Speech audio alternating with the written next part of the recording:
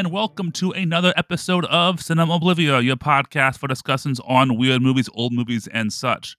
As usual, I'm your host, James Eldred, and who's back today? I am Anthony Abatte, and I am very happy to talk to you today about this movie. Yes, today we are talking about 1954's Them. This movie uses they, them pronouns. I don't know. I was workshopping like 10 them jokes in my head, and none of them were good. And like, don't take that joke as a slight against anybody. Trans lives matter and fuck Florida. But anyway, before I talk about this them, Anthony, you seen anything else recently? Anything you want to talk about? Bring up really quick.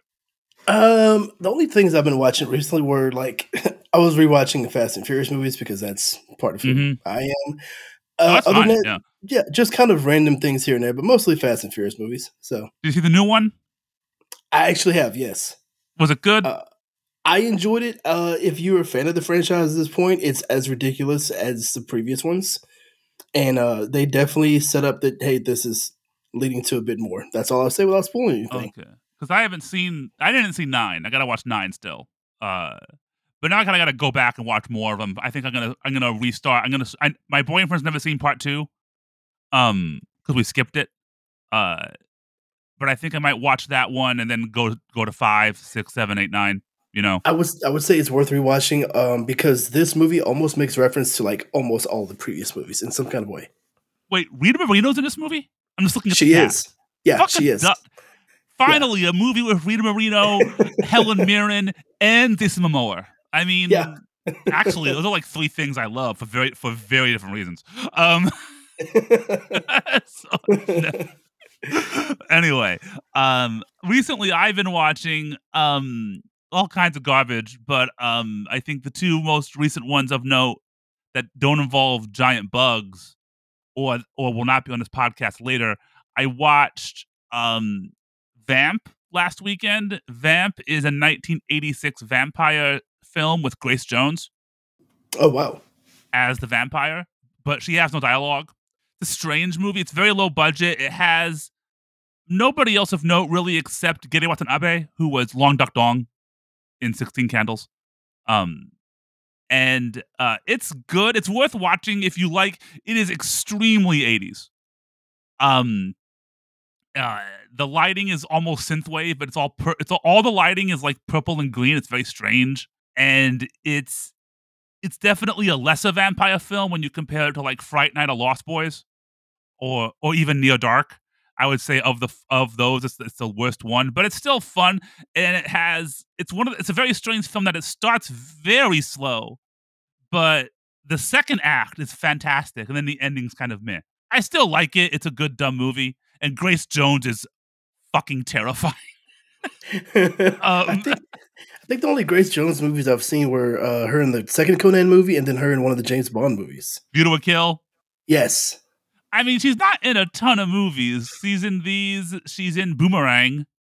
Oh, yeah. But I don't remember her role in Boomerang. And then a lot of really small stuff and like concert videos and like nothing really major. She's not I think you've seen her biggest roles, So I love Grace Jones' music. So she has an energy. She for sure does. Yes, she is terrifying. She has a strong presence. She's a strong presence. Yes. That's a nice way to. Have you ever seen those photos of her and Dolph Lundgren? Not recently, but I do remember seeing those. Because they were a couple. Yeah. They would have had terrifying children. Just like mountains of child. But anyway, I also watched. Then that night, I watched The Decline of Western Civilization Part 2, which is a documentary about heavy metal. I need to watch that. Oh, Matt. So I have seen this movie dozens of times. Well, not dozens. I've seen this movie a lot. I rented it at a video store on VHS tape, and it was out of print forever due to rights issues, so I bought a bootleg of it on DVD. It came out on Blu-ray a few years ago. Every time I watch this movie, I get shit drunk. Because it's kind of like I said in my review on Letterboxd. It's okay. Now bear with me. This is a labored comparison, but It's kind of like Kendrick Lamar's swimming pools because Yep.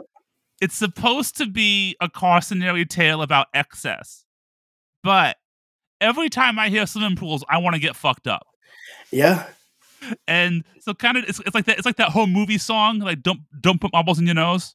Yep. But yeah, it's like so whenever I see the bass player from Wasp drinking vodka out of the bottle in a swimming pool while his mom looks on in disdain, I'm like, that looks like fun. Um, the only time I've puked from drinking is after watching this movie. Oh. Yeah.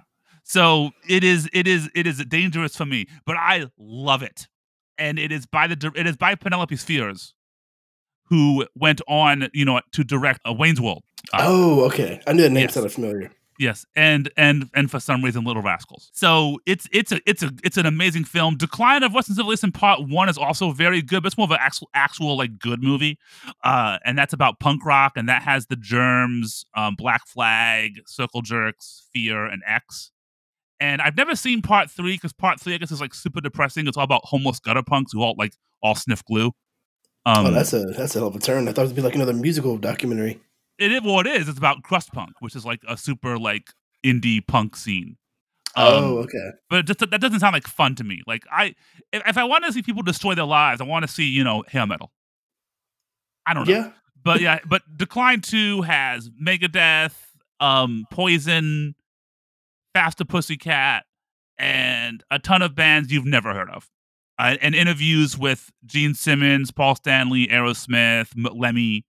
Um, an amazing interview with Ozzy Osbourne. It's a fantastic movie. I if you haven't seen it, to anybody listening, and you have even a passing interest in metal or just idiots, just I mean, because some of these people, I mean, like you watch. I'll move on in a second, but like the interview of Poison is great because it is clear that CC DeMille is high as a fucking kite, which is on brand for him because I think he's on Celebrity Rehab at one point. But like other people just seem, and like the interview metal fans, and some of them just seem stoned out of the fucking gourd. Um, so it's a fun watch. It's irresponsible, but so am I. But anyway,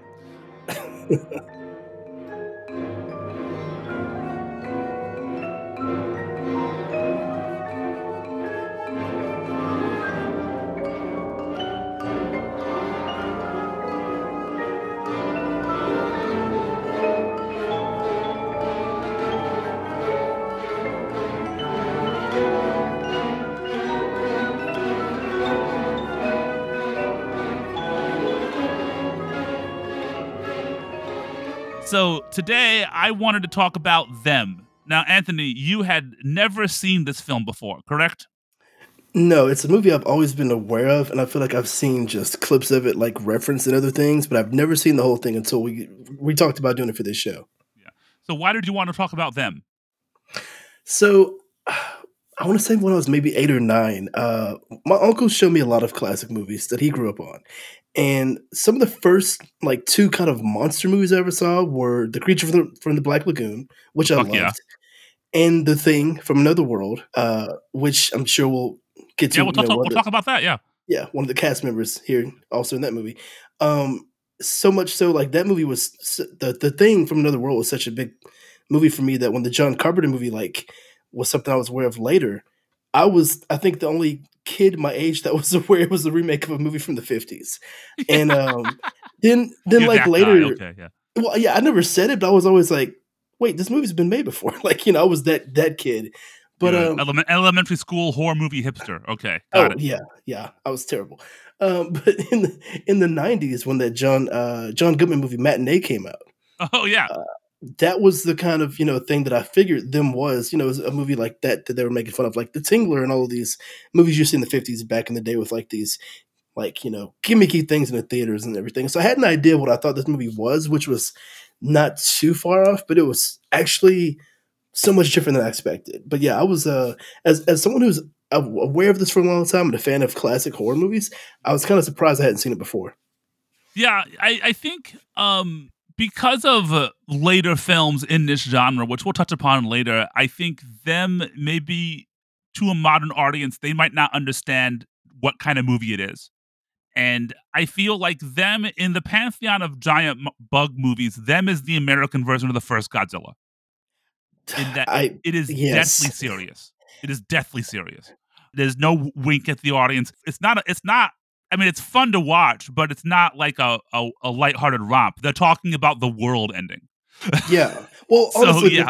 before we got into this, I thought it was gonna be like, super cheesy, B movie that would be something you would see like on, on a Mystery Science Theater 3000, right? Mhm. Yeah. And in my notes, I at some point put this is like the American Godzilla because it's their movie and their way of dealing with what the results of the atomic bomb was, right? Whereas like Godzilla, of course, Japan's version of like this is like this Mhm. giant horrible thing. And this almost felt like the, American movie version of like, oh, this horrible thing that we caused, this is us dealing with the repercussions of it. And I had that thought the whole movie. I'm so Yeah, it's glad you interesting, said yeah, that. because Godzilla's kind of like Japan dealing with what was brought upon them, and them is about what we've brought upon ourselves. Yeah. Yeah. And really quick, I discovered this film. I wanted to talk about this film because we're coming up on, an anniversary of my dad's passing. And Them was a movie that he introduced to me. And he used to tell me this story. So he saw Them when it came out. And he was probably 6 or 7. And he saw it in the theater with his oldest sister. And after the movie was over, he was too scared to walk home. Oh, wow. Because it fucked up him so much. And then I just love that that's his memory of Them. And then, 30 years later, he's like, "Oh, so my kid this." How old were you when he showed it to you? That was about 5 or 6. Um, but I loved it, and I think it was just um, it was hokey enough for me as an '80s kid to realize it was fake. Yeah. And so I wasn't scared of it, but I also at the time I was one of those kids who loved insects and bugs and shit. So Yeah. like it was right up my alley and I loved it and it kind of set me on a path in the '80s of being way into old horror movies. Not well old adventure and old sci-fi like this kind of set me on a path to like Ray Harryhausen. And That makes sense. it creates from whatever the sea or like the Sinbad movies and Jason and the Argonauts and all that stuff. And my dad and I kind of bonded a lot with that stuff. We didn't watch it together because my parents were divorced at the time, but he would bring stuff from the video store for me to watch, Yeah. and then I would watch it. And so that's how this was kind of the entry point for that. And then I hadn't seen it. Ooh, I think probably the last time I saw Them until relatively recently, I was probably in before high school, but I was probably still a kid. And then I revisited it, I think probably right before the pandemic, and I was surprised how much it held up and just how interesting it is. And then I've showed it to a few friends, and they all agree that this movie is much better than they thought it would be. I was So, surprised also at how well paced it was for how old it is, because a lot of classic movies tend to feel like they drag in bits.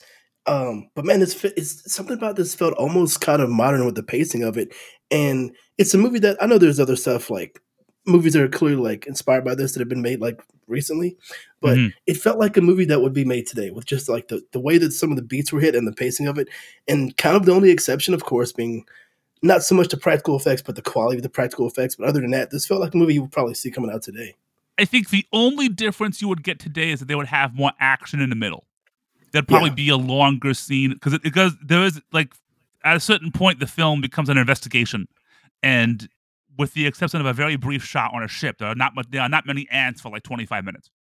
So I feel like nowadays they'd have to make that scene longer, and we would kind also of have way more ants than we ever got in this movie way too. more ants because we'll talk about that. There's only 2 ants on screen moving at any time because they only had two. Yeah, that makes sense. Kind of like Aliens. If you watch Aliens, I think they only had 5 suits. So Oh yeah, they just make it feel like more though. at no point in Aliens is there a big swarm. It's all editing. Yeah. Um, because James Cameron knows how to make a movie. Also knowing how to make a movie is people involved with this because I think one reason why this movie is so good is that a lot of good people are involved in this movie about giant killer ants. So this was directed by Gordon Douglas, who I've talked about before because I covered his last film on this podcast. His last film was Viva Knievel. Oh wow. Yeah. He had a long career. He started in the 20s as an actor. I talked about him before. He did win an Oscar for best short film. He directed an R Gang film, Little Rascals. Yeah, The only one that won an Oscar. And he directed a ton of other movies. He worked with Frank Sinatra a lot. He worked with Doris Day, my girl. He worked with Doris Day and Frank Sinatra the same year this came out. He made Young at Heart, which is a really good movie. Um, and in like Flint, They Call Me Mr. Tibbs, Slaughter's Big Ripoff. So big career from like low budget stuff to big budget stuff to kind of, I guess, like blaxploitation near the end. it's got a Um, wide range of stuff in his filmography too, yeah, like really different all types over of the place. movies. Yeah, really, really diverse filmography, and I think everything I've seen him make, everything I've seen by him, and which isn't a ton. Like I've seen the Viva Knievel has a lot of problems, but the direction is not one of them.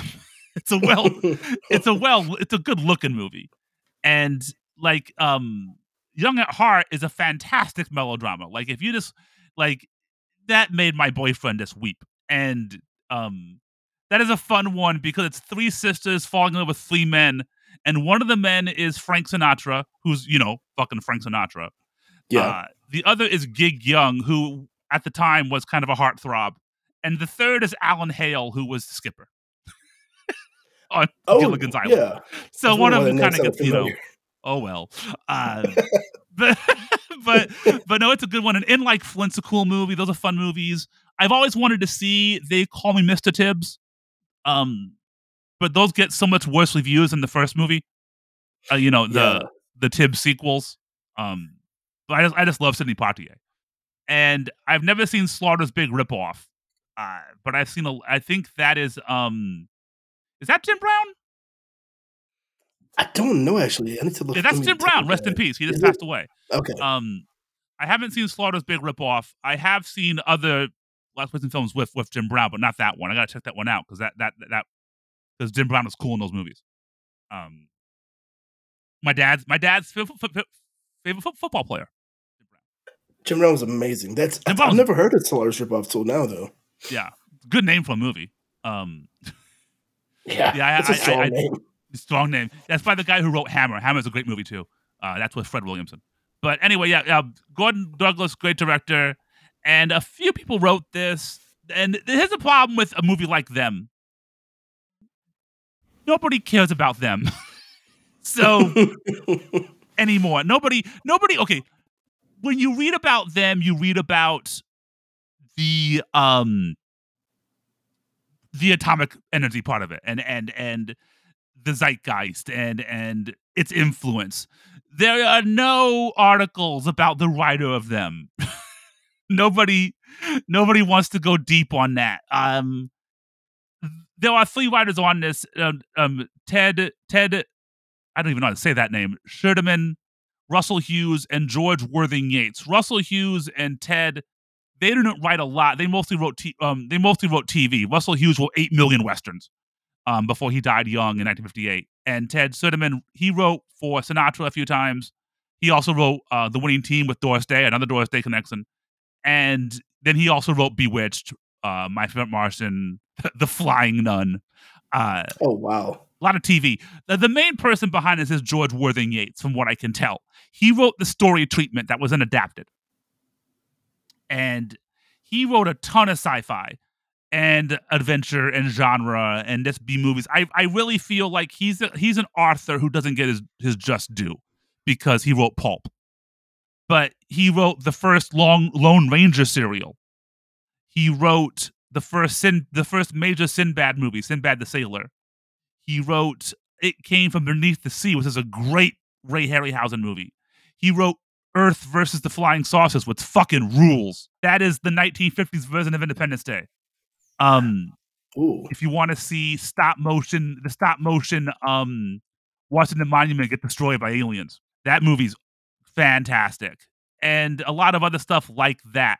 Amazing Colossal Man, you know, Attack of the Puppet People, not so good. But he had a wheelhouse and he stuck to it. Have you seen any of these movies? I bet you've probably seen a few of them. Mystery Science Theater. Well, I know I've seen Sinbad the Sailor, like, stuff like that randomly, like, on TV back in the day. I probably have seen a lot of these from MST3K, but, yeah, I mean, all of this just sounds like Them was perfectly in his wheelhouse. Like, it fits in with all these other titles. It makes Yeah, sense because he would be, like, the writer to have the most influence on this. he also wrote The Spider, which is an Earth versus the Spider, which is a later giant bug movie. Um, he also wrote a film I know nothing about that's just called "This Woman Is Dangerous." I just like the title. Yo, this woman I is dangerous. Yeah, I kinda wanna find a trailer for that just to see, based on Uh, that title, what that oh, is. and the woman in question is Joan Crawford. So, yo, that woman is dangerous. I'll bet she slapped somebody in it too. Oh, I bet he. Have you ever seen any Joan Crawford films? No, but I'm just always aware she's always played these characters that, like, have reputations for being, like, this badass woman, like. Joan Crawford's the white Grace Jones. Okay, there you go. Yep. Totally understand you. Don't fuck with her. She will murder your family. There's there's a great movie, Sudden Fear, with her and Jack Palance, from City Slickers. You know Jack Yeah, Palance, and yeah. he's the bad guy, and he's trying to kill her. But motherfucker, you're trying to kill Joan Crawford. Oh, man. It's not going to work. But yeah, this movie actually them played in a double feature with Johnny Guitar, which is a western with Joan Crawford, and one of the strangest westerns you'll ever see. And that has Ernest Borgnine and John Carradine in it, and it's an oddly feminist film and oddly violent for the era, and very good movie. So if you want to recreate a 1954 double feature, watch Johnny Guitar and them. But anyway, um, a couple of people, one more person behind the scenes, really quick. I just want to point out that the cinematographer is Sidney Hitchcock, and I only point that out for two things. One is an interesting guy because he was born in 1895 and started working in 1916.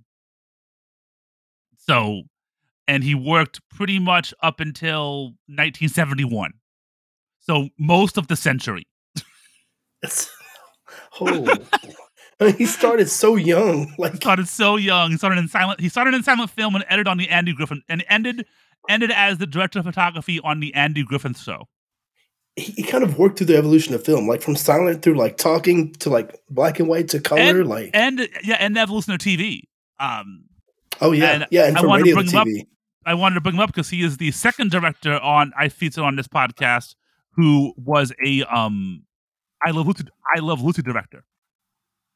Oh, okay. Because the first was William Asher, the director of Butcher Baker Nightmare Maker. Um, he was but William Asher invented the sitcom format for directing. Like he popularized a 3-camera setup and all that stuff, and he directed I Love Lucy and Bewitched, and he was married to Elizabeth Montgomery. And I would imagine that Sidney Hitchcock probably worked with him at some point. I mean, in So all of his years of working, he had to work with everybody at some point, it seems. yeah, it's a hell of a career. Like it's really spectacular. If you look at his filmography, just TV alone back in the day, like I Love Lucy, the Lucy Desi Comedy Hour, I Spy, unfortunately, Andy Griffin Show, and then before that in film, like he did The Winning Team, which is another Doris Day film, Distant Drums, a lot of old westerns and old war films like Fighting Squadron, and he did White Heat, which is a James Cagney classic. Um, Oh, yeah, it's like an yeah, old just gangster movie, wasn't it? I'm sorry. It wasn't like an old gangster movie, White Yeah, Heat? that's the one that's top of the world. No, that's not top of the Yeah. world. That's another one. I forget what White Heat. White Heat is the one. White Heat was an influence on Pulp Fiction because that has the smuggling plutonium Okay, or something okay. like that. And it's a strange film. I've only saw it once when I was in college. That was 20 years ago. I don't remember much about it. But yeah, just an amazing career. It's one of those guys that like you just don't hear about, and it was never nominated for any major awards, but just through just through willpower and not going away had to be an influence on um other people who went on to do bigger things. Yeah, And for I just sure. want to I like shouting those people out. So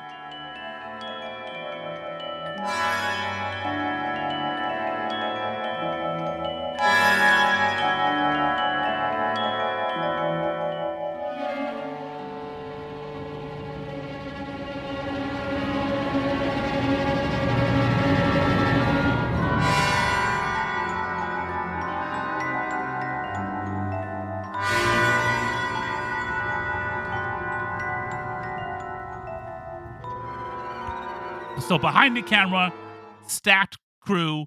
In front of the camera, oddly good cast for a a monster film. Okay, so did you know? So you knew? I gonna guess you only knew one of these people, Yeah, I only knew one of these actors before this movie. and it was not James Whitmore.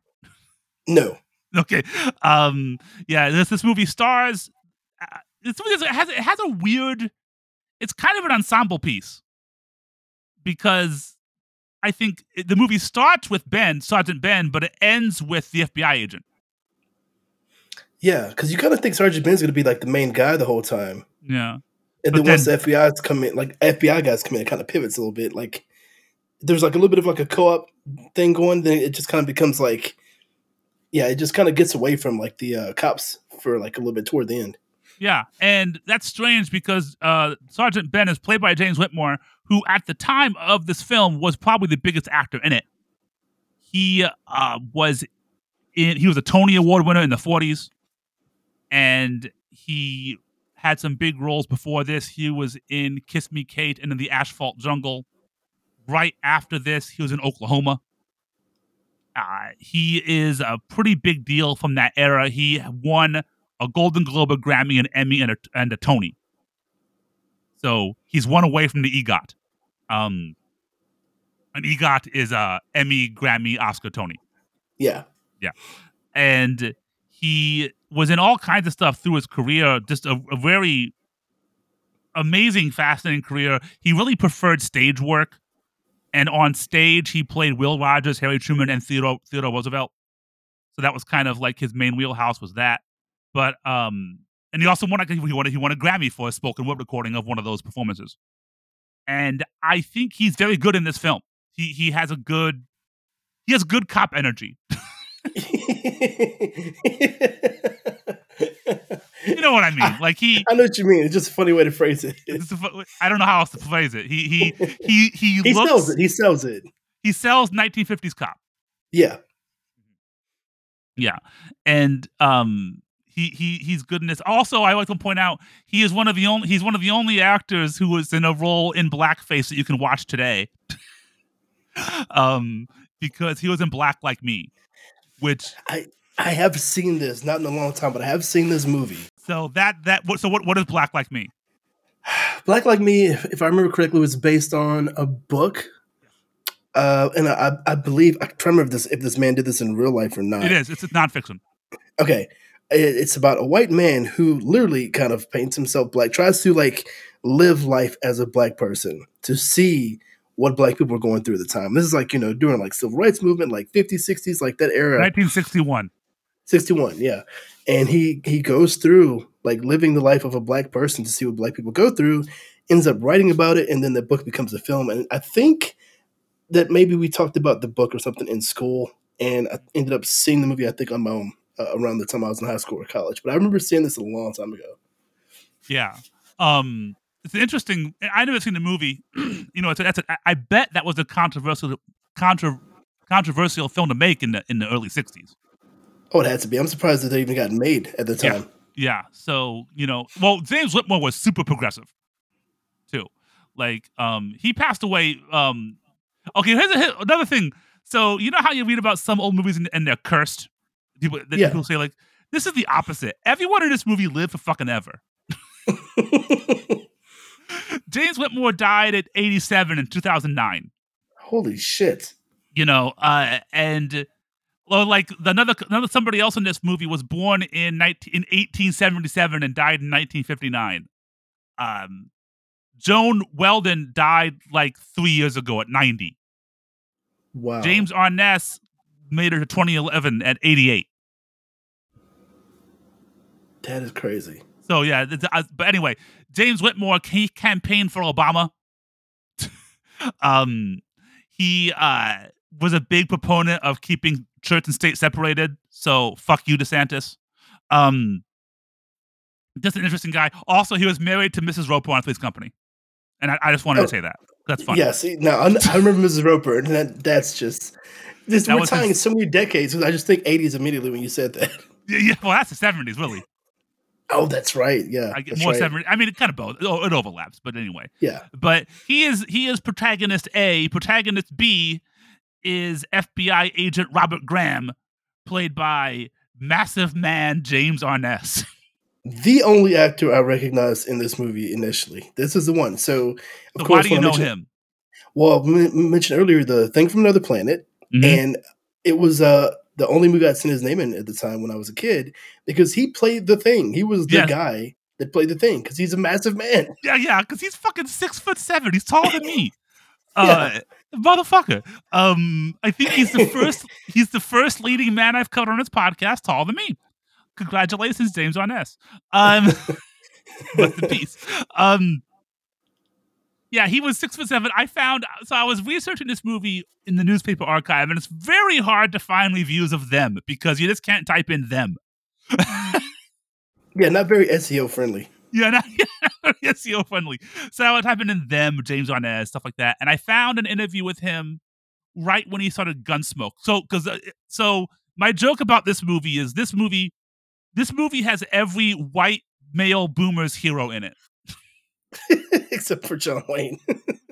except for John Wayne. Well, every white male boomer's TV hero, because we'll get to somebody else later. Because James Arness was his name Dylan in Gunsmoke, and Gunsmoke was on for Oh, 20 goddamn years. yeah, yeah, that's Yeah. right. And then Gunsmoke was on in TV movies in the 80s and 90s. So he played that character for nearly 50 years.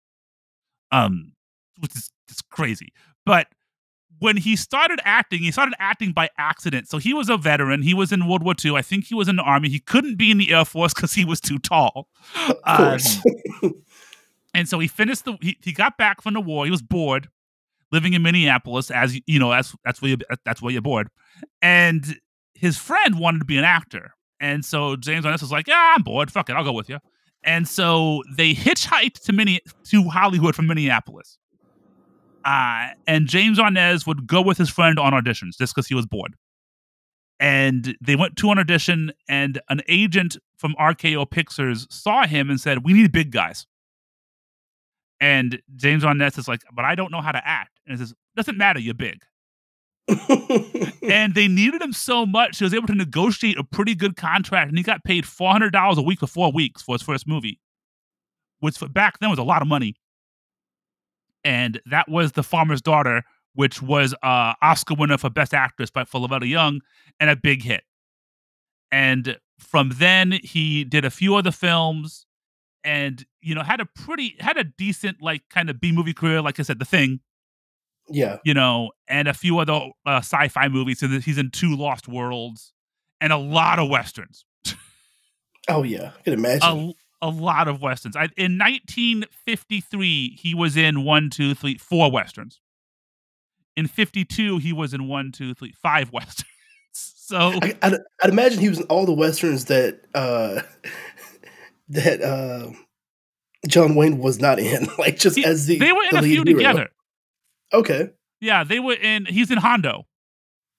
You know what? I've seen Hondo a million times, and I should have remembered that because that was Oh, one of okay. the movies I saw when they showed it. Well, I don't know if anyone else saw this. I have a very specific memory of that movie when they showed it in the '80s on TV in 3D. Real And Hondo?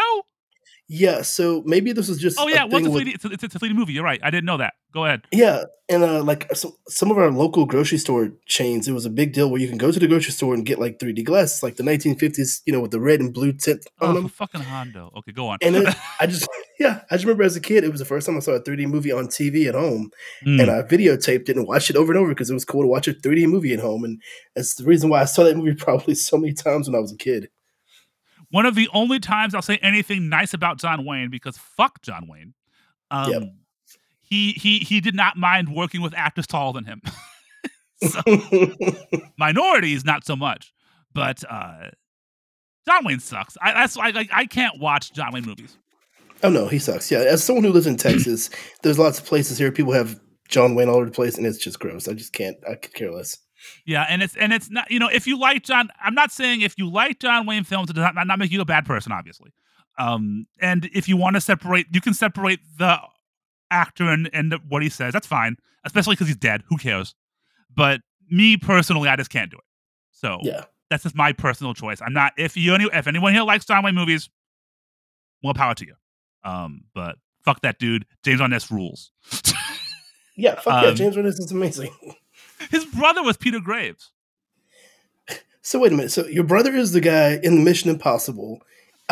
You don't want to be an actor, but you join your best friend from Minneapolis to LA because you're bored. You get cast because you're a 6'7" man who stands out. And the first movie you end up in has like Oscar buzz. What is this? What is this life like? Yeah, This is they amazing. both became in him and his brother both kind of went acting at the same time, and they were both in giant bug movies. Um, Peter Graves notably was in Beginning of the End, which is probably of the giant bug films I've seen the worst one. That is a Burt I. Gordon banger. If I'm not you've familiar with watched that one. Mystery Science Theater, you know who Burt I. Gordon is. Burt I. Gordon is a man who had a giant fetish and turned it into a film career. Okay, yep, I probably seen some on the MSC3. Earth versus the 3K. Spider, War of the Colossal Beast, Amazing Colossal Man, Attack of the Clover Yeah. People. He also did I think he did the TV shows. I don't know about that, but Fruit of the Gods, Empire of the Ants, with Joan Collins, not Joan Crawford, and just all kinds of big things. Movies. Almost everything he made was terrible. We'll talk about those a little bit later. But yeah, so Peter Graves not as tall as James Arness, so probably a bit. I don't know who's the better actor there. They're both not great actors. They both don't have a ton of range. It's like I mean, enough to have each had careers though. So doing one thing. But hey, true, true. more than me. Fuck it. Really, really good at the one thing that they do. Really good at the one thing they do. And this movie is really about them and two more people, the Doctors Medford. Uh, the old doctor is Dr. Harold Medford. He's played by Edmund Gwenn, who, if you know who that is, he was Santa Claus in Miracle on 34th Street. He won an Oscar for it.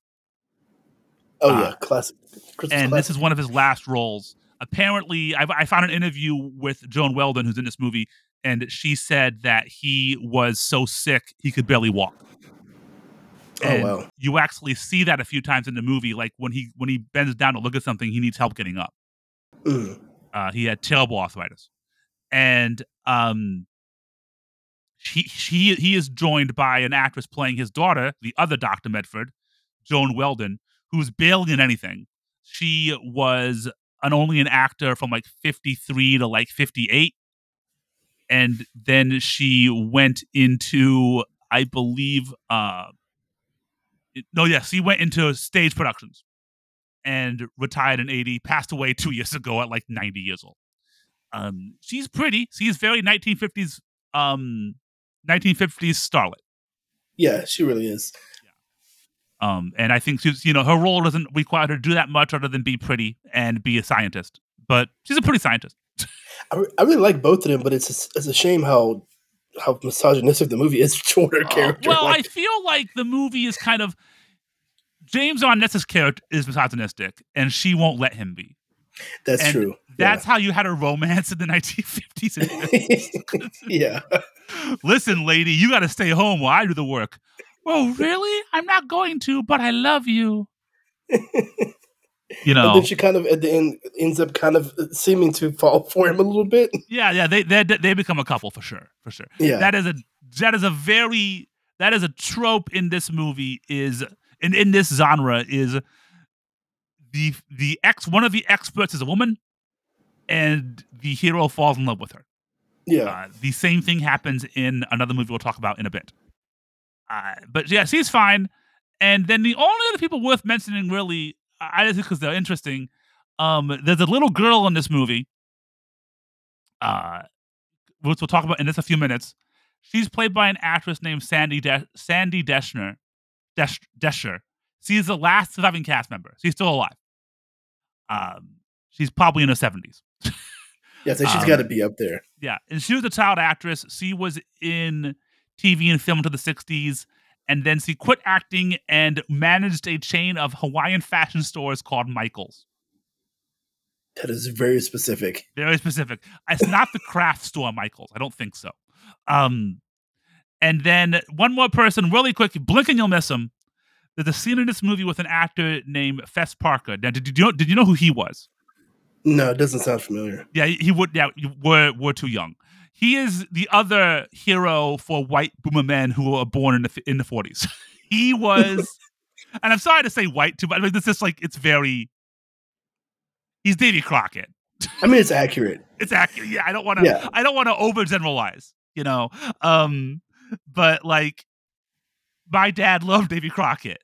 And it's a great story about this movie. So Fess Parker plays a very smart character. He has one scene. It required only one day of work, and that day when he was filming, Walt Disney was there because somebody told Walt Disney that James Arness would be good for Davy Crockett because they were going to make a Davy Crockett TV show. Right. And so Walt Disney shows up, likes James Arness, but loves Fess Parker.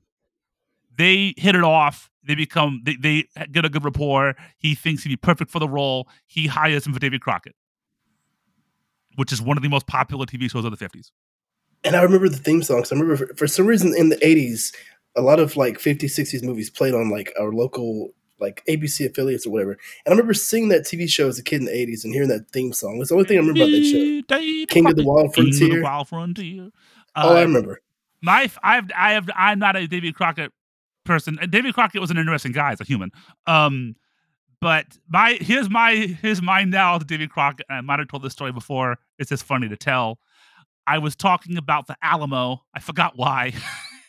I know why. There's a song I like by this band called Babe Ruth, and they have a song called The Mexican, and it's about the Alamo.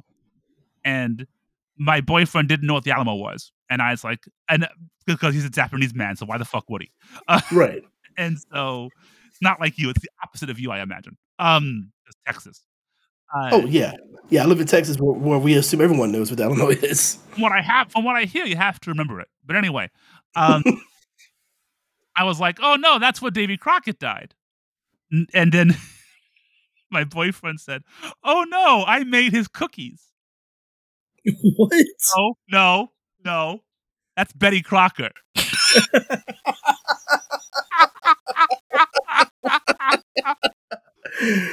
Oh, that's really good. That's a real specific you gotta be to not oh, I love that. I love that.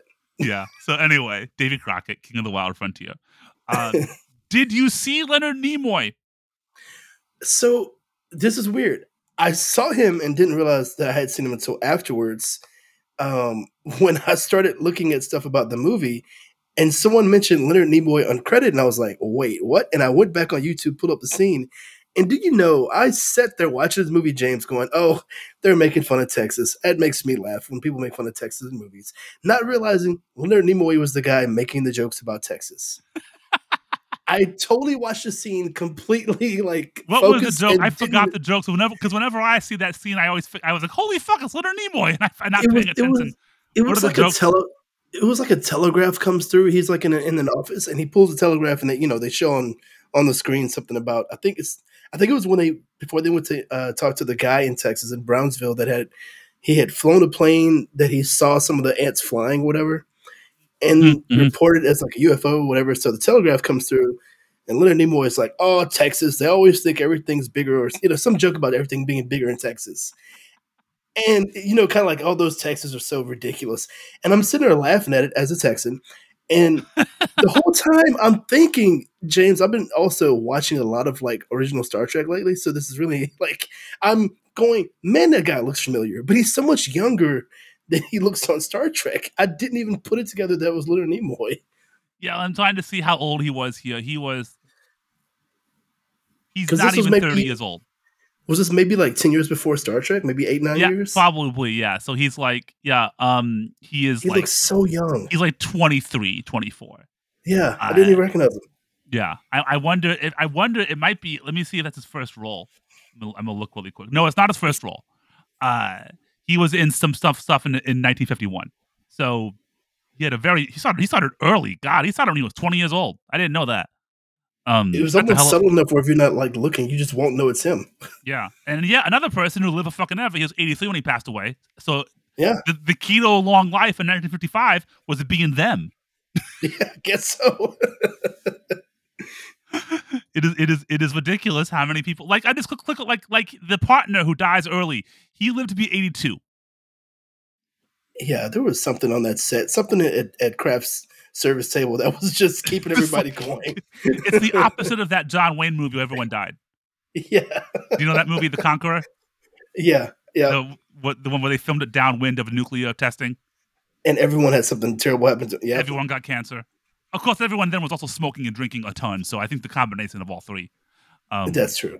If you're drinking whiskey straight every day, then washing it down with nuclear water, that's not going to be good for your disposition.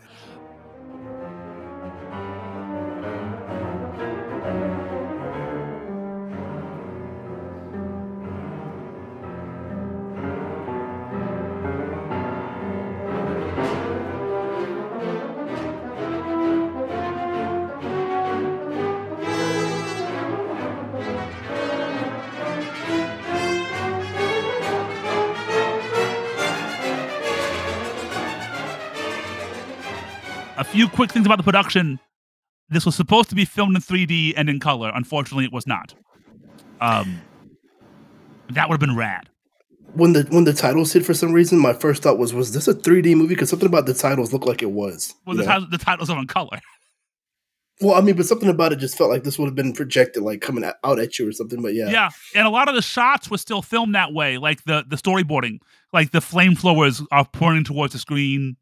A lot of stuff yeah, like that, 3D aesthetic to it. But no, filmed and like filmed in black. the ants, I'm like sorry, what? the ants come toward the camera a lot too. Yeah, the ants are cool looking, man. So the ants, like I said, they only made 2 of them, and only one was fully mechanical. It was 12 feet, and it required like a full team of men to move it, kind of like the Queen Alien in Aliens.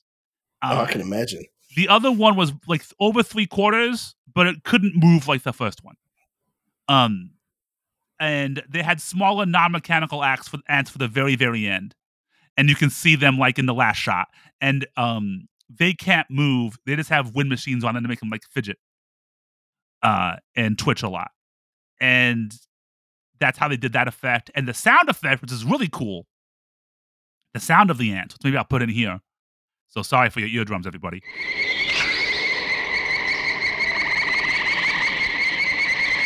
The sound effect is like a combination of like sped up and distorted bird sounds, frogs, whistles, all It's kinds of weird like a chirping, like a chirping. hissing. Yeah, woodpeckers, like all mixed together and played at different different speeds.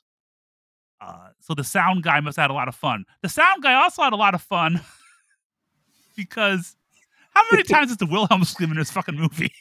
I thought I heard it 3 or 4 times because there Yeah. were 1 or 2 times that I feel like 2 people back to back did it. Yeah, there was one scene, I think, at the very end, it is back to back. Yeah. And you hear it also in the ship. There was one I think when one of the guys when they're in the underneath LA in the tunnels at the very end, and he's like a part of the structure falls on his head, Yes, and yes. he puts his hand up and he does it, and it's so caught me off guard. I must have laughed for 5 minutes just on that one. Yeah. It is one of the first films after Distant Drums with somebody who worked on this, worked on that. I forgot who. The cinematographer of this also worked on Distant Drums. Distant Drums is the movie with the Wilhelm scream, the first one. Oh, okay, Yes. that makes sense then. Because the Wilhelm scream in case someone doesn't know this, you've heard it. The Wilhelm scream is a famous like stock scream used in movies, and it's by Sheb Wooley. Sheb Wooley sang Purple People Eater. Oh, okay. That's him screaming. And it was used only in one of films for a long time, and this might be the third one after Distant Drums, Star is Born, and then maybe this. I feel like wasn't it very recently that they found the full recording? Like you can hear people giving him directions to on the takes on the Yeah, actual it's original really recording. awesome. Yeah. Yeah. I'll put that in here too. Yeah, there's the whole you can hear the formation of the scream, and then the guy because he's trying it, and it's like no scream in pain. It's like ah! A man getting bit by an alligator and he screams. Okay, quiet. Hey, quiet. Stood out towards me. Okay, right. Ah! Ah! The first one you did up here was much better. Ow. A real scream of pain.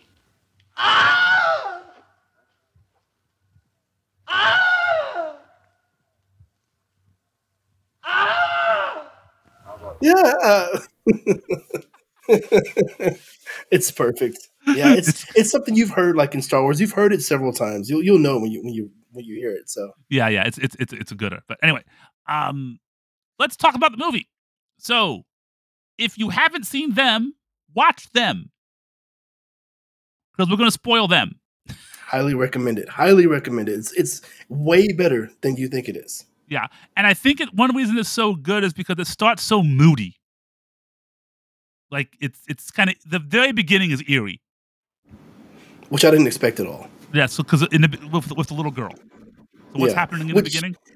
uh very beginning, it's like first of all, I'll say this little girl did a really good job of being creepy, Yes, creeping he me did. out. Yeah.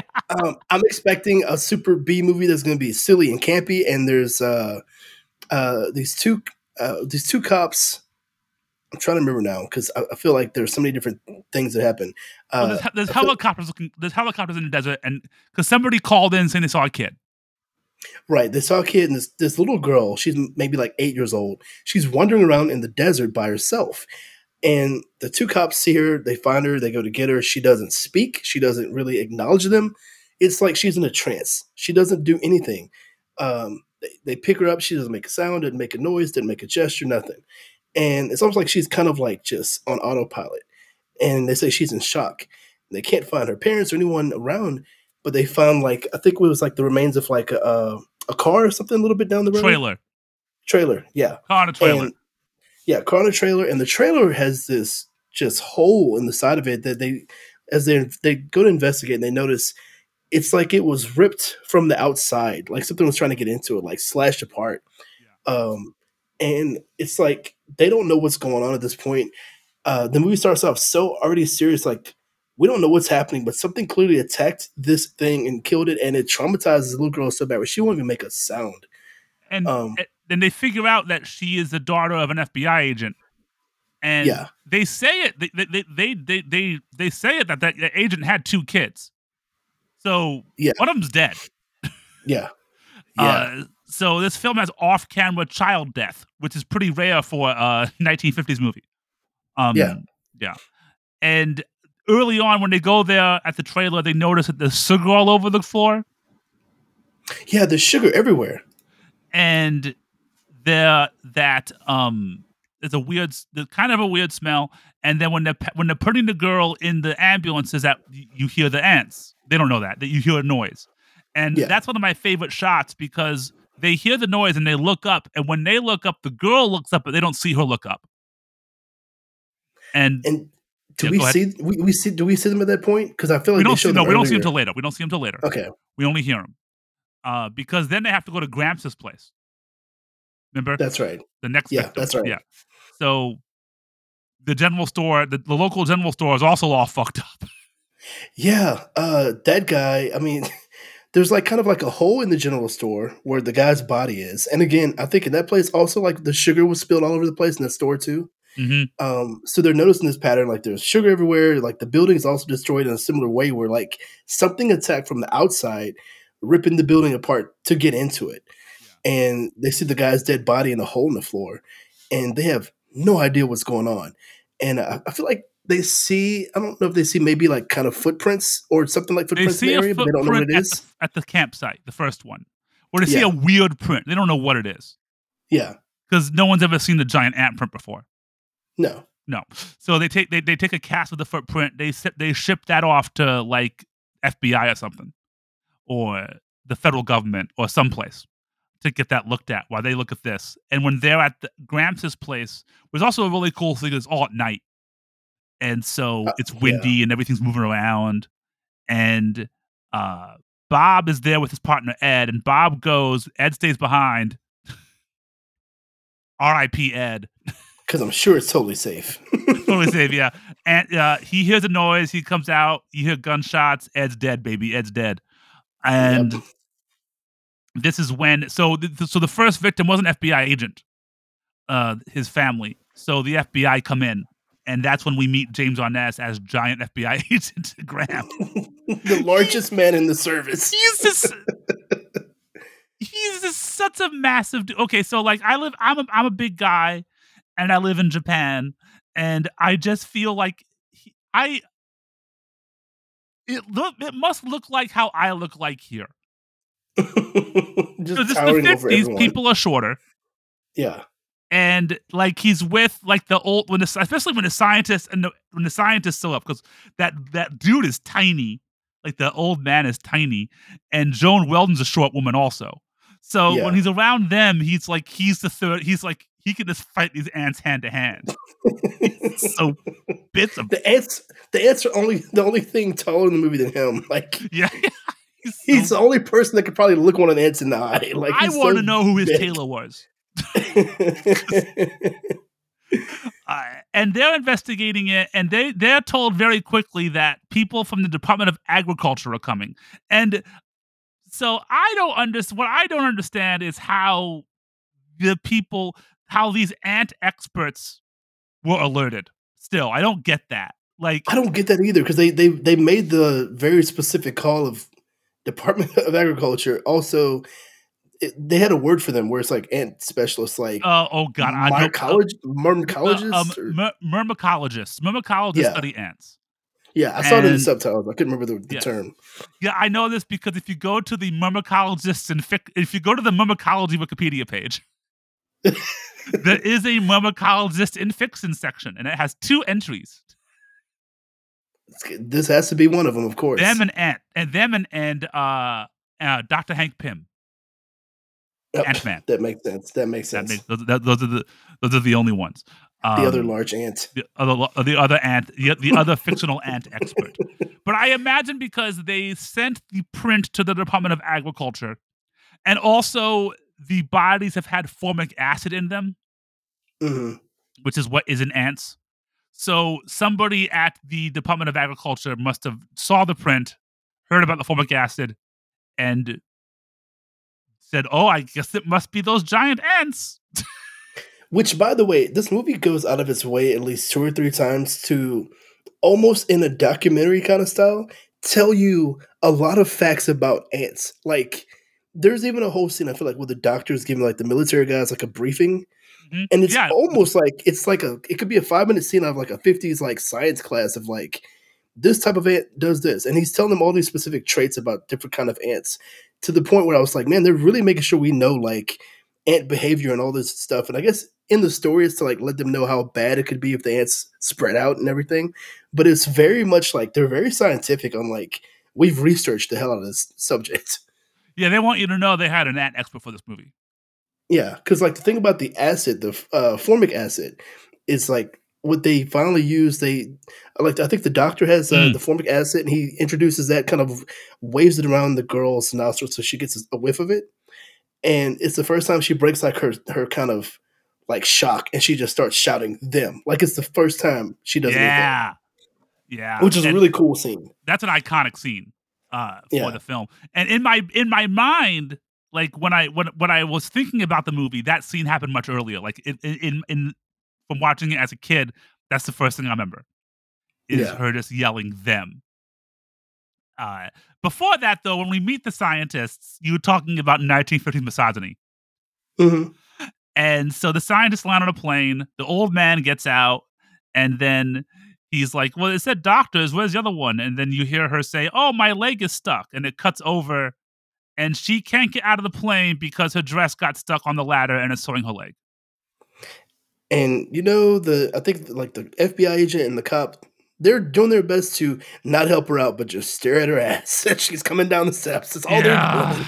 It's just looking at her butt, and, when she finally gets off the plane, one of them makes a comment like, something like, "If she's a doctor, I'm gonna make sure I get sick and get treated by her," or something, Yeah. and then the cop kinda chuckles with him, and I'm like, "Oh, here we go, 1950s movie." See a doctor on my dick. No, sorry. Uh, I mean, that's the vibe that they're it's kind putting of, out, it's really, it is gross. It's gross. I It's mean, it's the it's just 50s. right there on the screen, yeah. This is right there. It's like, I have other jokes I won't say.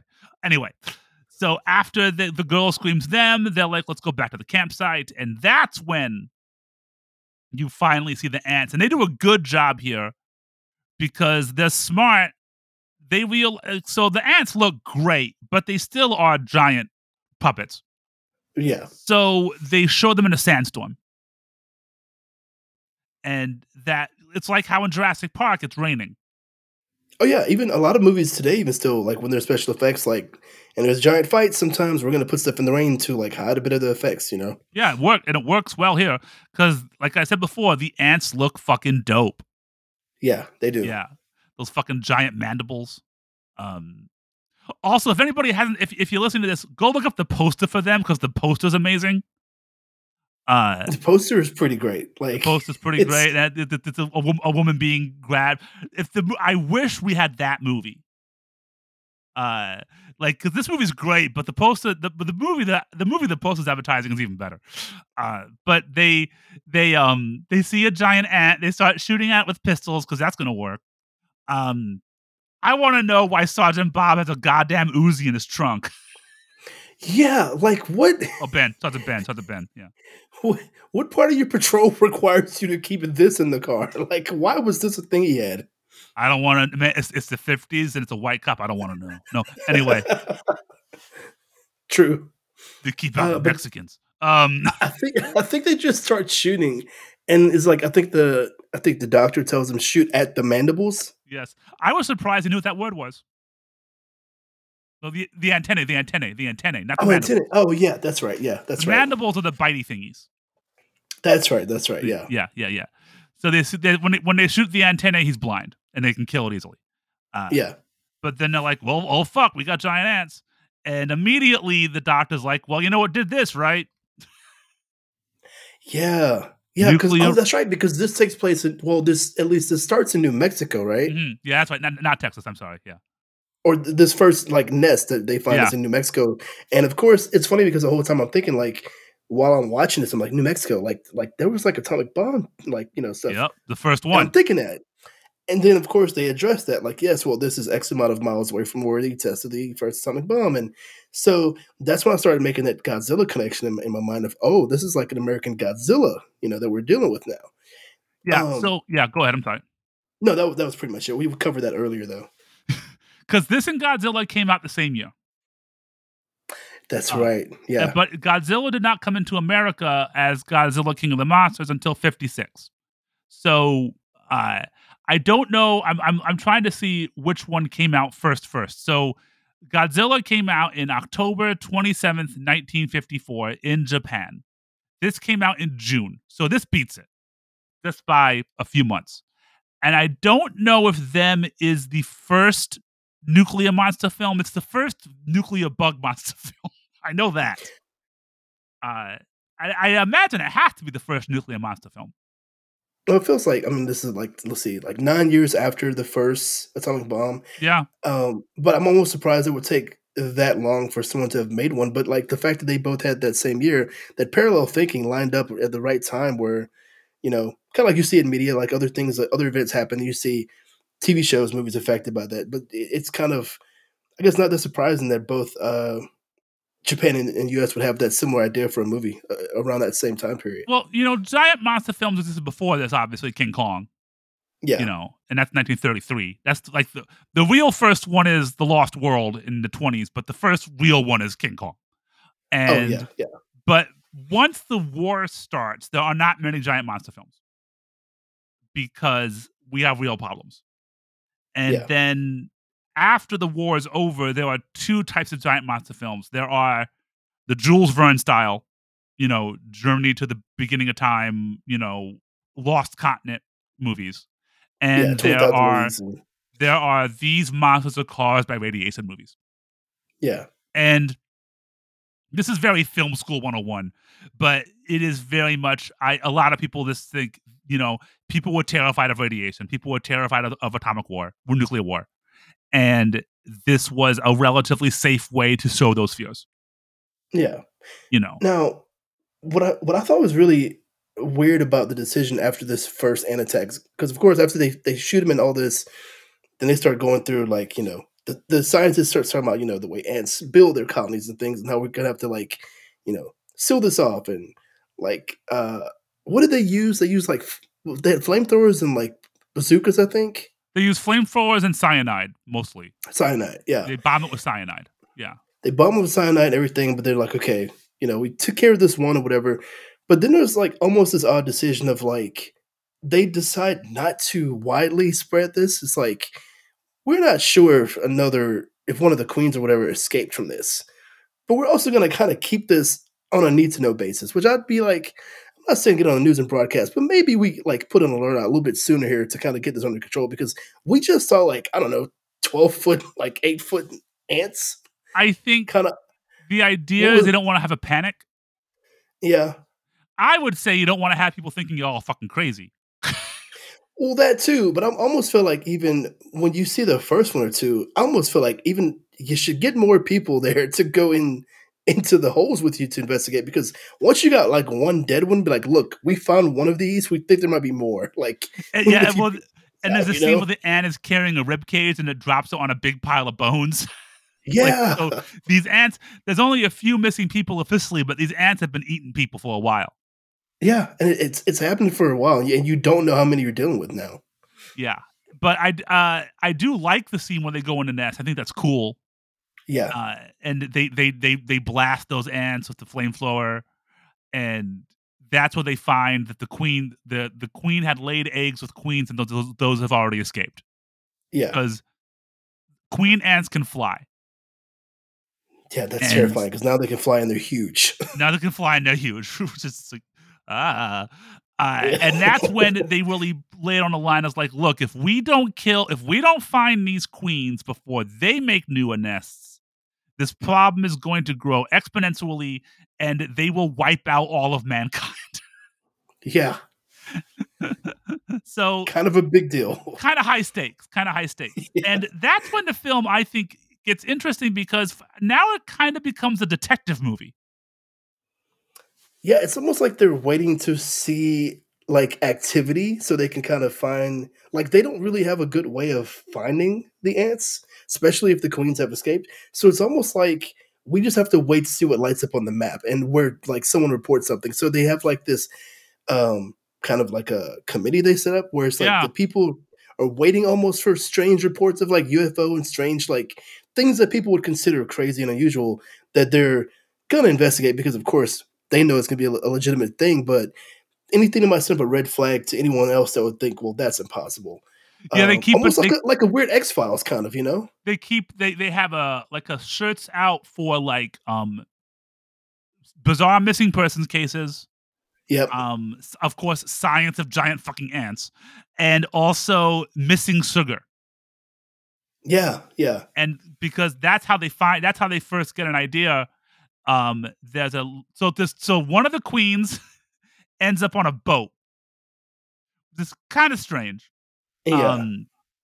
And so you get like a very brief, like 10-second scene of these soldiers fighting ants on a boat. You hear the Wilhelm scream, and then you find out that boat has been destroyed. Yeah, like I think they sunk that boat so nothing would happen, or so that it wouldn't spread further. Yeah, but I think the Navy ship they sent to sink that one, they also kind of left them at sea, like because now those people are aware of it too, and they don't want them to spread information. Yes. My favorite part of that scene is that the one guy who's just tapping away on the SOS, and you see the ants behind him just attacking everyone, but he's dedicated on like, I got to get this message out, tapping away, and the ants are like, it's kind of an amazing, insane scene. They're behind him eating everyone and attacking. Then they finally come for him, but he's tapping that message to get it out. Like that man is dedicated to his job. SOS, send help, about to be attacked by giant ants, and I wonder if he telegraphed. Yeah,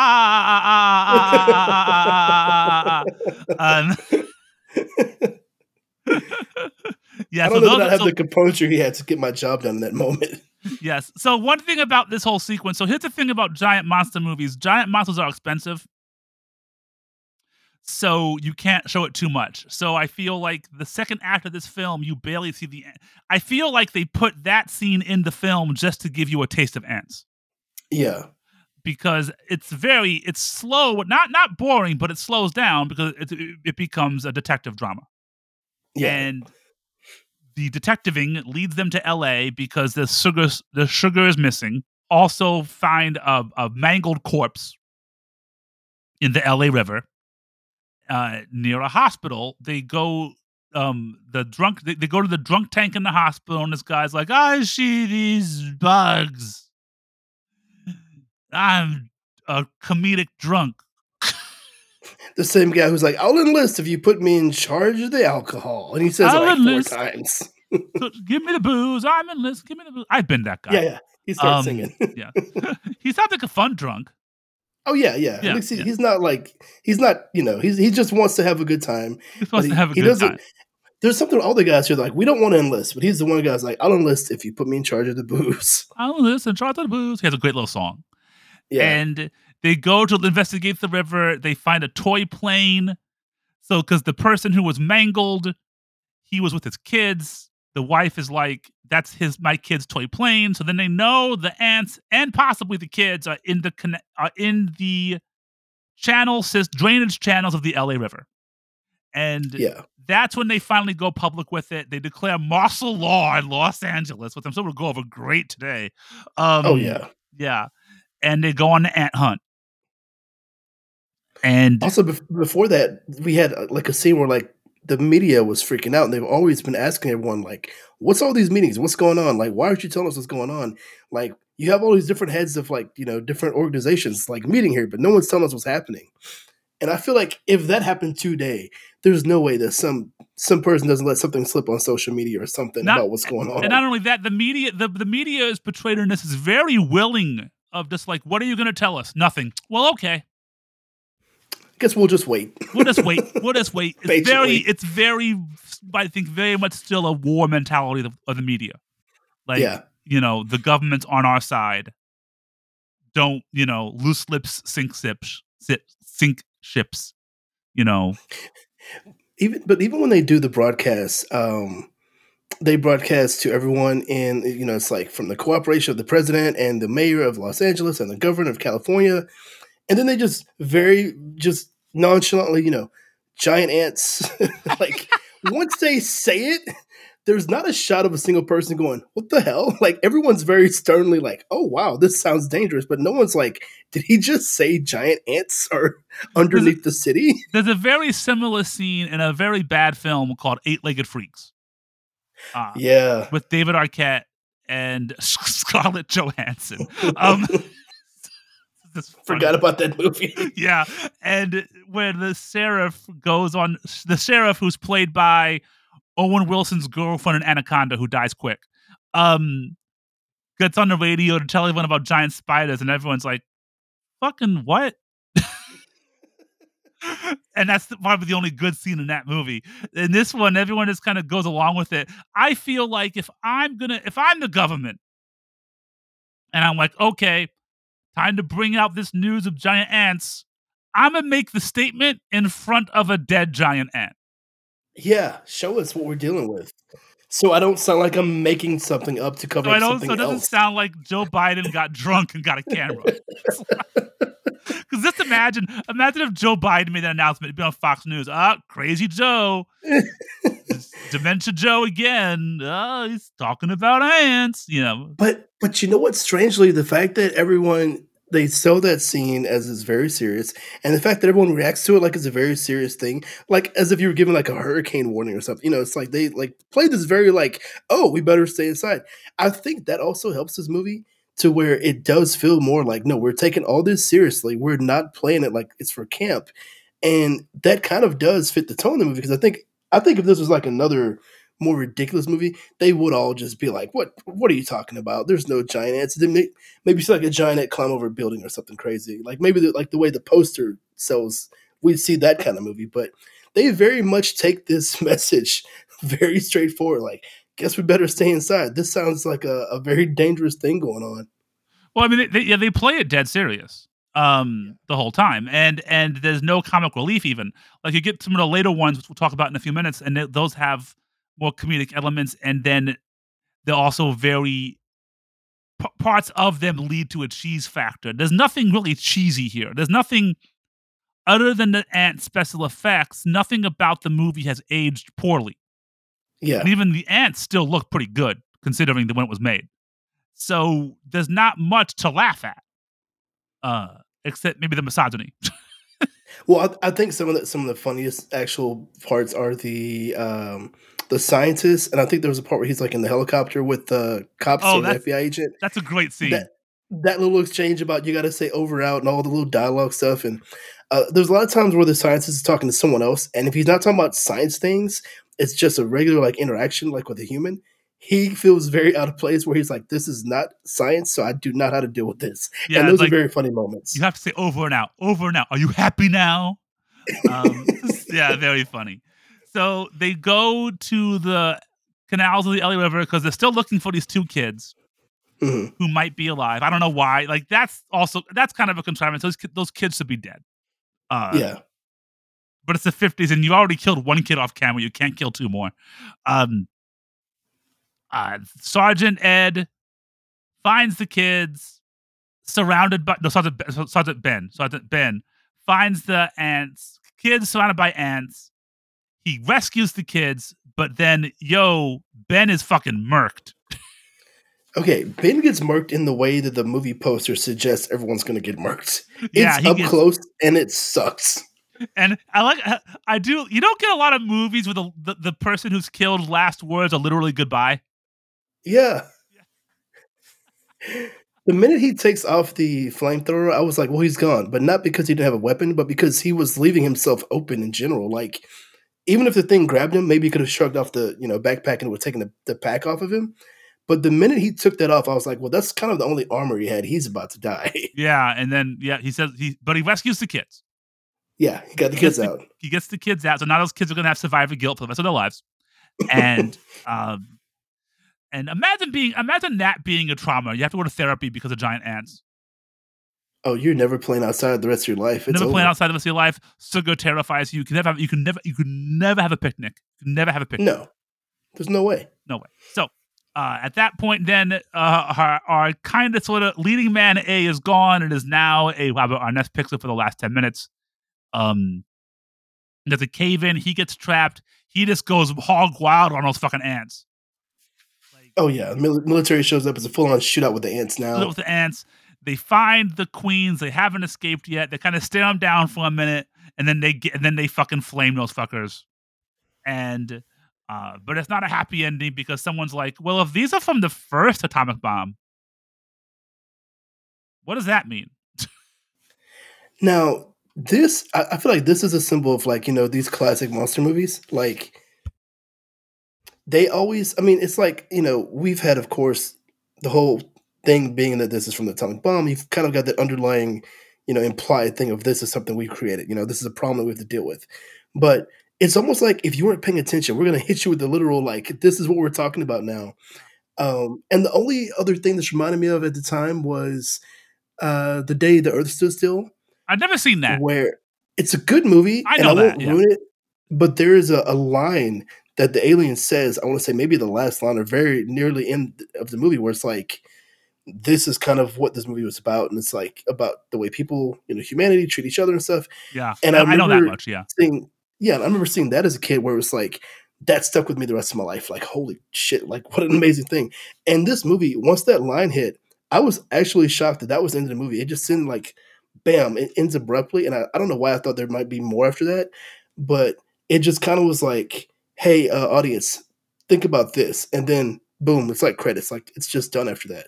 Because it is very almost speaking to the audience, and it's on the Wikipedia page. The doctor says, "When man entered the atomic age, he opened the door to a new world. What we may eventually find in that new world, nobody can predict." Credit. No, the end. Yeah. It's almost And instant, there's, like, no hesitation. I feel like that is very much a direct representation of people's fears of the Cold War and Yeah. nuclear weapons and all that stuff. And it is wearing it on its sleeve. And I feel like this movie, it's funny, it ends with a downbeat, but like obviously kids at the time fucking loved it. Oh, And yeah. a lot of that was lost on some of the audience, but I think maybe a more mature audience picked up on it as well. This movie did quite well when it came out. It made a few $1 million. It's hard to get exact box office back then, and it reviewed well. I want to read two reviews really quick. Okay. Kind of funny. Jay Comadi of the Washington, D.C. Evening Star. Of the pronoun titled films, It, She, and I, the Jury, them is the one most likely to be the least forgettable. And Gilbert Kenner of the Baltimore Evening Sun, not Evening Star, said, addicts of pseudoscience in the cinema, and it is conceivable others as well, likely will find them reasonably interesting malarkey because did Joe Biden write this? Malarkey because it avoids the gauche excesses which identify its films of its type and the mooncalf capers which pass for romance. I don't know what mooncalf is. That's a good word. I was gonna say that sounds like a '50s word. I've never heard that before. Yeah, let me Google mooncalf. Mooncalf capers. Foolish. I mean, also Foolish. the same Foolish. foolish capers. Okay. Yes. So it reviewed well, and it did well, and it obviously was a massive influence in pop culture because immediately after this, you get 8 million other giant bug movies.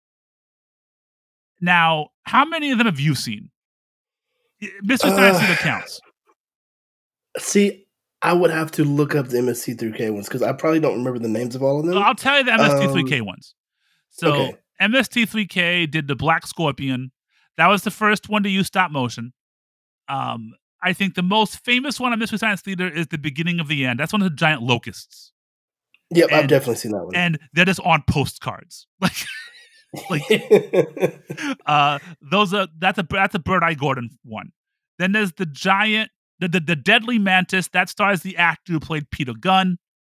That was on Mystery Science Theater. That's a bad one. Then there was Earth versus the Spider.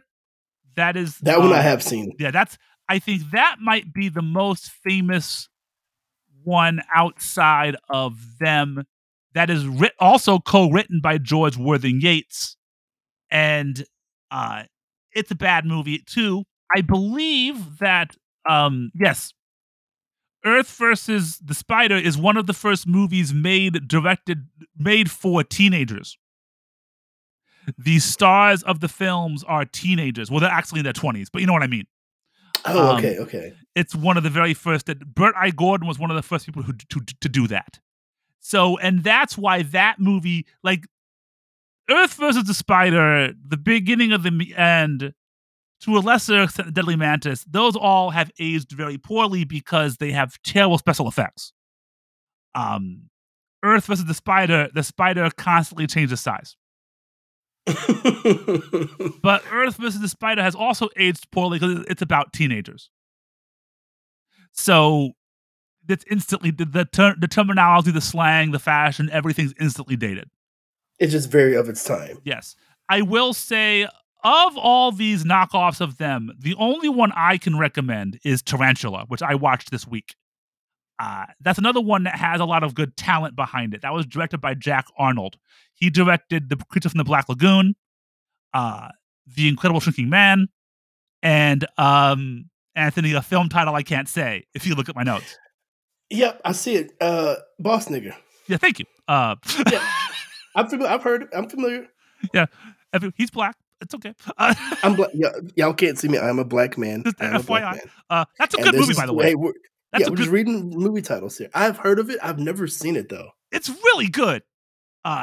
It's kind of Blazing Saddles played straight. That's the vibe I always got from it. Like, like having like that black Western, but it's like it's a real badass like character. Yeah, that is Fred Williamson and what's his name? DeVille Martin. I recommend. Oh yeah, okay, yeah. And if you want to see that movie, everyone, if you type in the full name, I don't know if you'll get it. It's usually sold as Boss. Yeah. But when you watch the movie, it still has the dope theme song. Most of the movies at that time for sure did. The soundtracks were as good, if not better, than the movies. But Tarantula is a great movie that has very good special effects with these real tarantulas, and just very good composite shots. And that tarantula is big. Yeah, I know a lot of people that probably won't watch that one. Then. Yeah, it's one of the only ones where it's not nuclear radiation. It is some kind of enzyme they're using to make giant food. It also has one of Clint Eastwood's first roles. If you want to see Clint Eastwood for 5 seconds. But I recommend Tarantula, but all the rest of them, Black Scorpion, Beginning of the End, Deadly Mantis, The Monster That Challenged the World, Earth vs. the Spider, The Monster from Green Hell, Cosmic Monsters, those are all bad. Now, if you want to get drunk and riff them, Mystery Science Theater style, you do you. If you can tolerate Mystery Science Theater in 2023 and don't, unlike me, because I hate Mike Nelson, you do you. But I would skip all those, and if you really want to keep on a good movies about nuclear paranoia or science paranoia involving insects, watch The Fly. Isn't Vincent Price in the original one, in The Fly? Yes, Vincent Price is in the original Fly. He is not The Fly. He is a friend. That's right, yeah. The Fly from 1958 is a dope movie. That's another one my dad let me watch when I was a kid. Fantastic. Everything about that movie is great. That movie is gorgeous. The special effects are fantastic. It is macabre and disturbing for the time period, which makes you realize more why the remake is so fucked up. The remake is a very hard movie to watch if you have a very weak stomach for gore. And I do want to watch the sequels to The Fly. I have a box set with all of them. I want to dive into The Flies. But that's a great one. And then after that, I like giant monster films, but you got to go to, I think, kaiju kind of take it over. And it is a bummer, in my opinion, nowadays.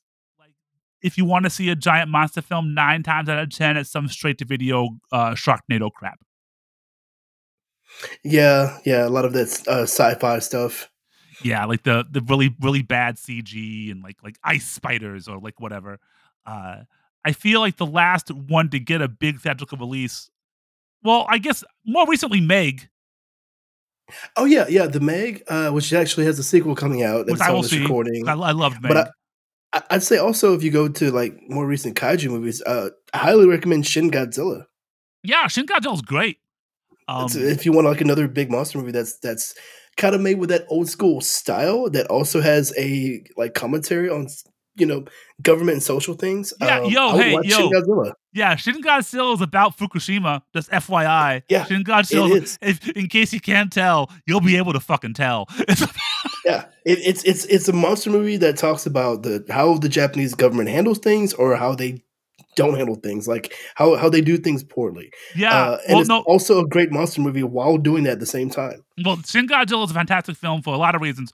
The CG is not great, and some of the acting's bad. But the thing I like about Shin Godzilla, because as someone who lives in Japan,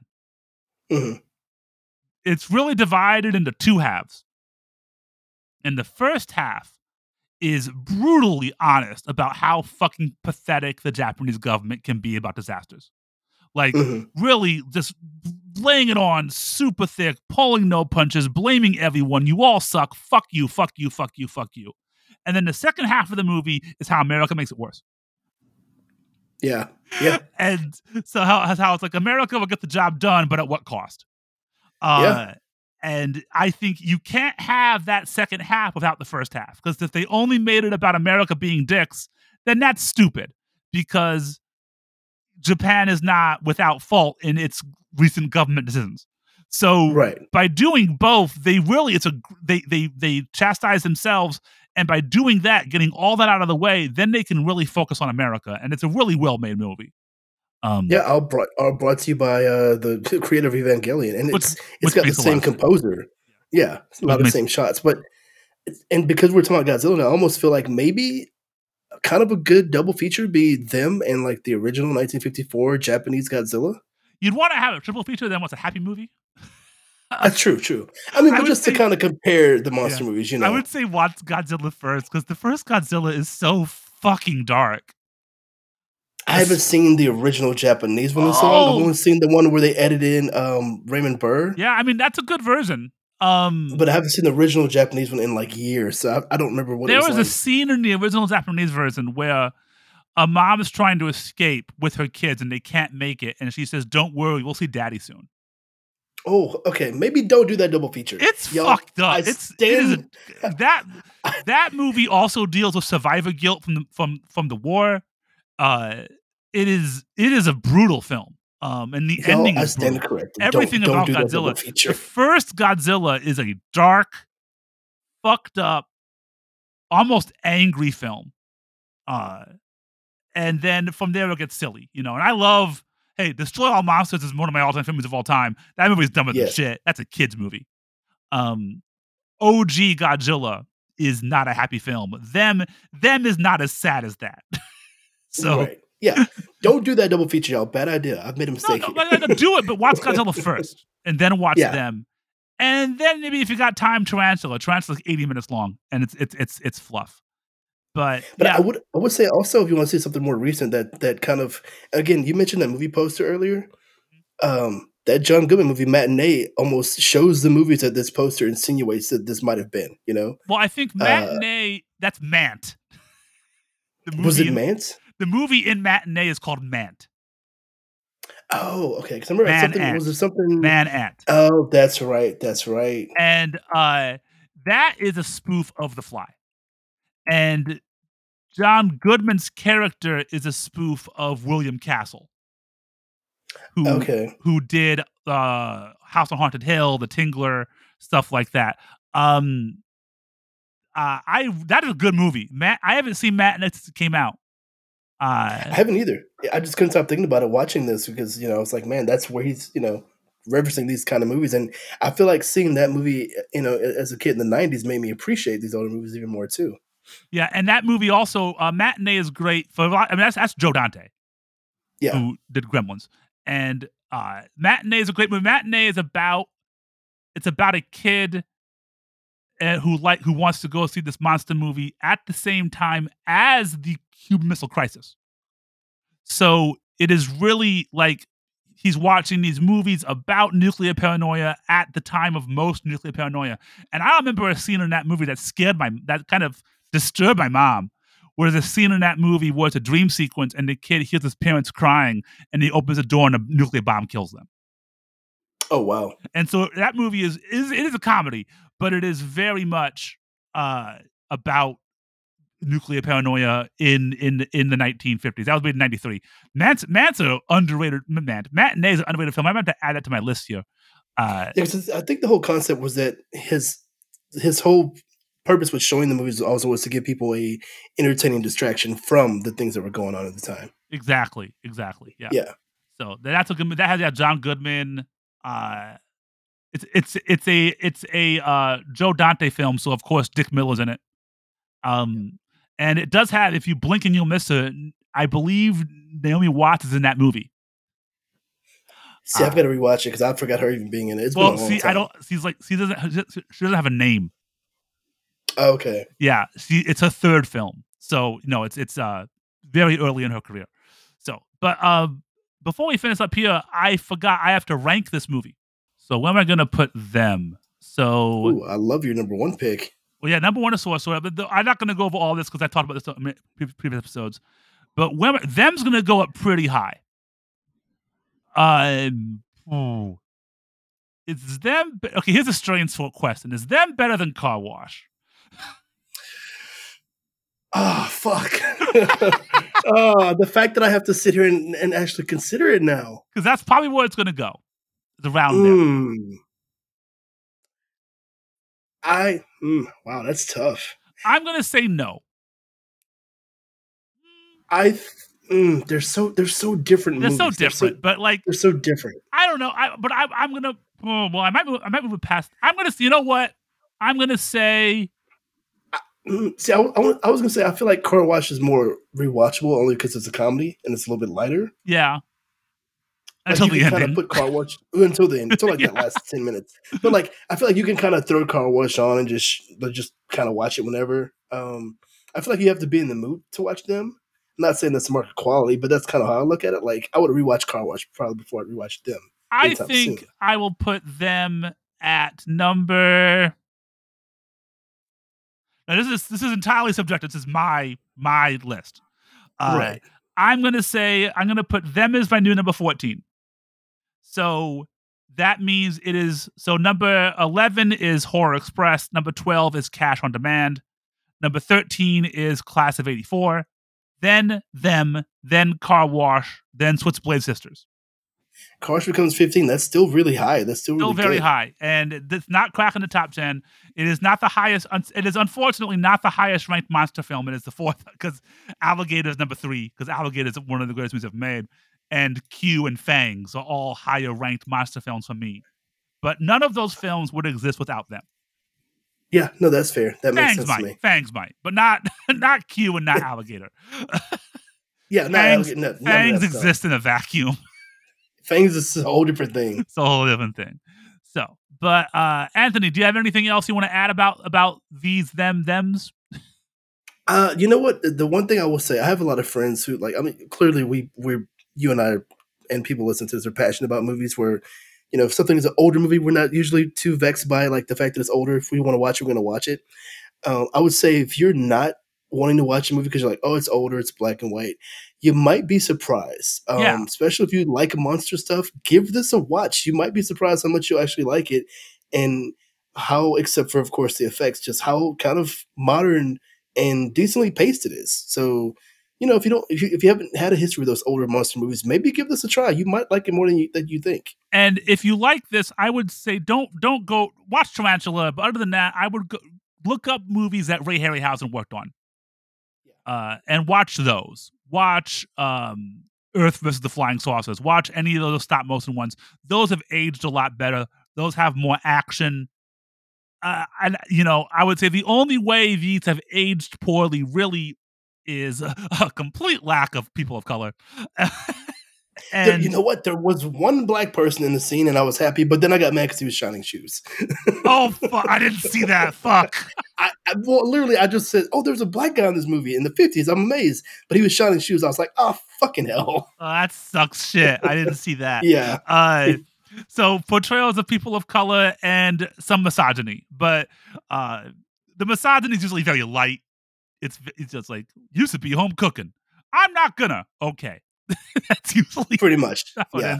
And like I said, a complete lack of people of. I can't think of a giant monster movie I like where a person of color has a speaking role.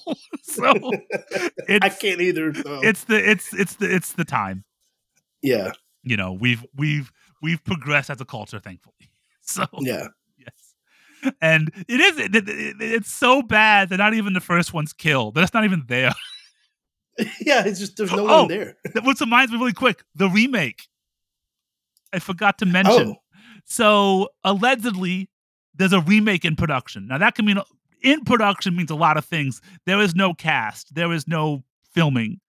In January of this year, it was announced that Michael Giacchino, the composer, was going to direct a Them remake.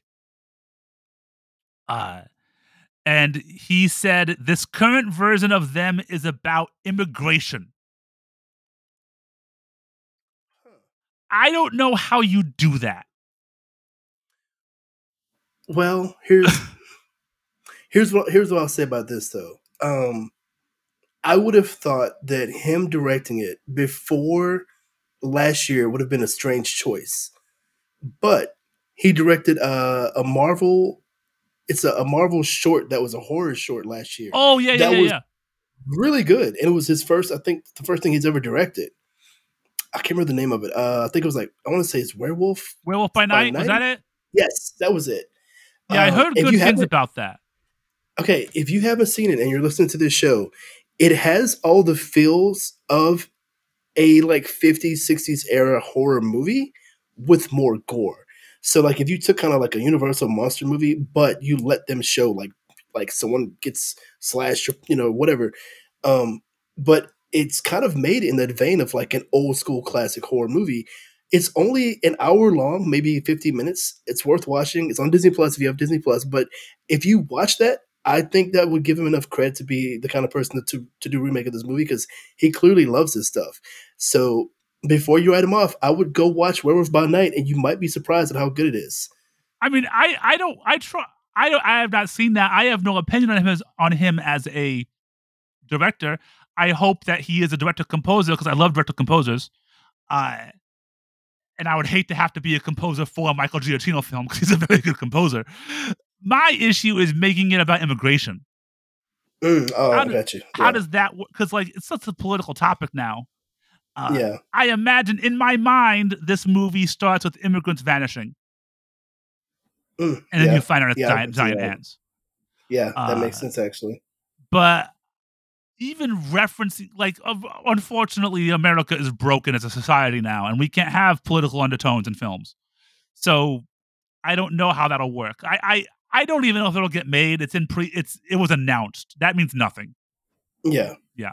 So we'll see what happens in 2028 when it finally comes out.